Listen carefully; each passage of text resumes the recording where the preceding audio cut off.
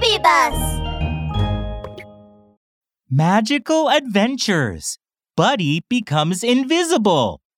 In a little wooden house at the foot of the mountain lived Buddy, the little pig, and his mother. Buddy went to the mountain to pick delicious red fruit to eat every day. One day, Buddy went to the mountain to pick fruit again. Suddenly, he discovered a pool of spring water in the valley. Wow, the water is so clear. It must be as sweet as the red fruit. Buddy lay on his tummy by the spring water and started drinking it. Glug, glug. It doesn't taste like anything special. Buddy patted his tummy, turned around, and went down the mountain. When he got home, Mom was making a cake in the kitchen. Wow, honey cream red fruit cake. This is my favorite cake. Mom, I'll help you. Huh? Why did I suddenly hear Buddy's voice? Buddy's mom craned her neck and looked here and there. She didn't see anything, so she turned around and continued arranging red fruit on the cream cake. Mom, why are you ignoring me? Buddy leaned close again. Oh dear, it's Buddy's voice, but why can't I see him? Buddy's mom looked back and swept her eyes around the whole room. But she couldn't find a trace of Buddy. Huh? Don't tell me I'm invisible? Buddy moved back and forth in front of his mom again. His mother still had no reaction. I'm invisible! Woohoo! The spring water on the mountain must have magic! Buddy was very happy. When his mother was turning around to look for him, he licked all the cream off the cake. The sweet fragrant cream is delicious! It's great to be invisible! Buddy licked the cream from the corners of his mouth as he walked toward the invisible spring water. If I hide the spring water, it will become my secret. He was about to cover the spring water with grass when he saw two furtive figures walking over. Oh no! Hunting rifles, bullets, traps, and nets! They're hunters! Buddy was frightened. He was about to turn around and run home. Wait. I'm invisible now. They can't see me. Buddy stopped. What if the hunters harm the other animals? But I can't warn everyone in time.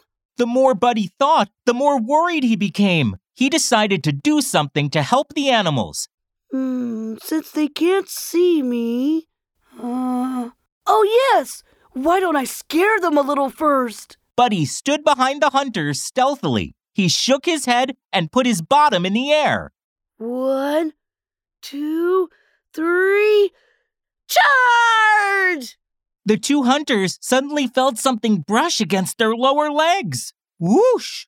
It darted past and knocked their hunting rifles far away. Oh dear! What was that? The tall hunter jumped up in fright. I didn't see anything. Did it run into the grass? The short hunter was calmer. He picked up a rock and stared at the grass vigilantly. Since you think there's something in the grass, then I'll go into the grass and scare you.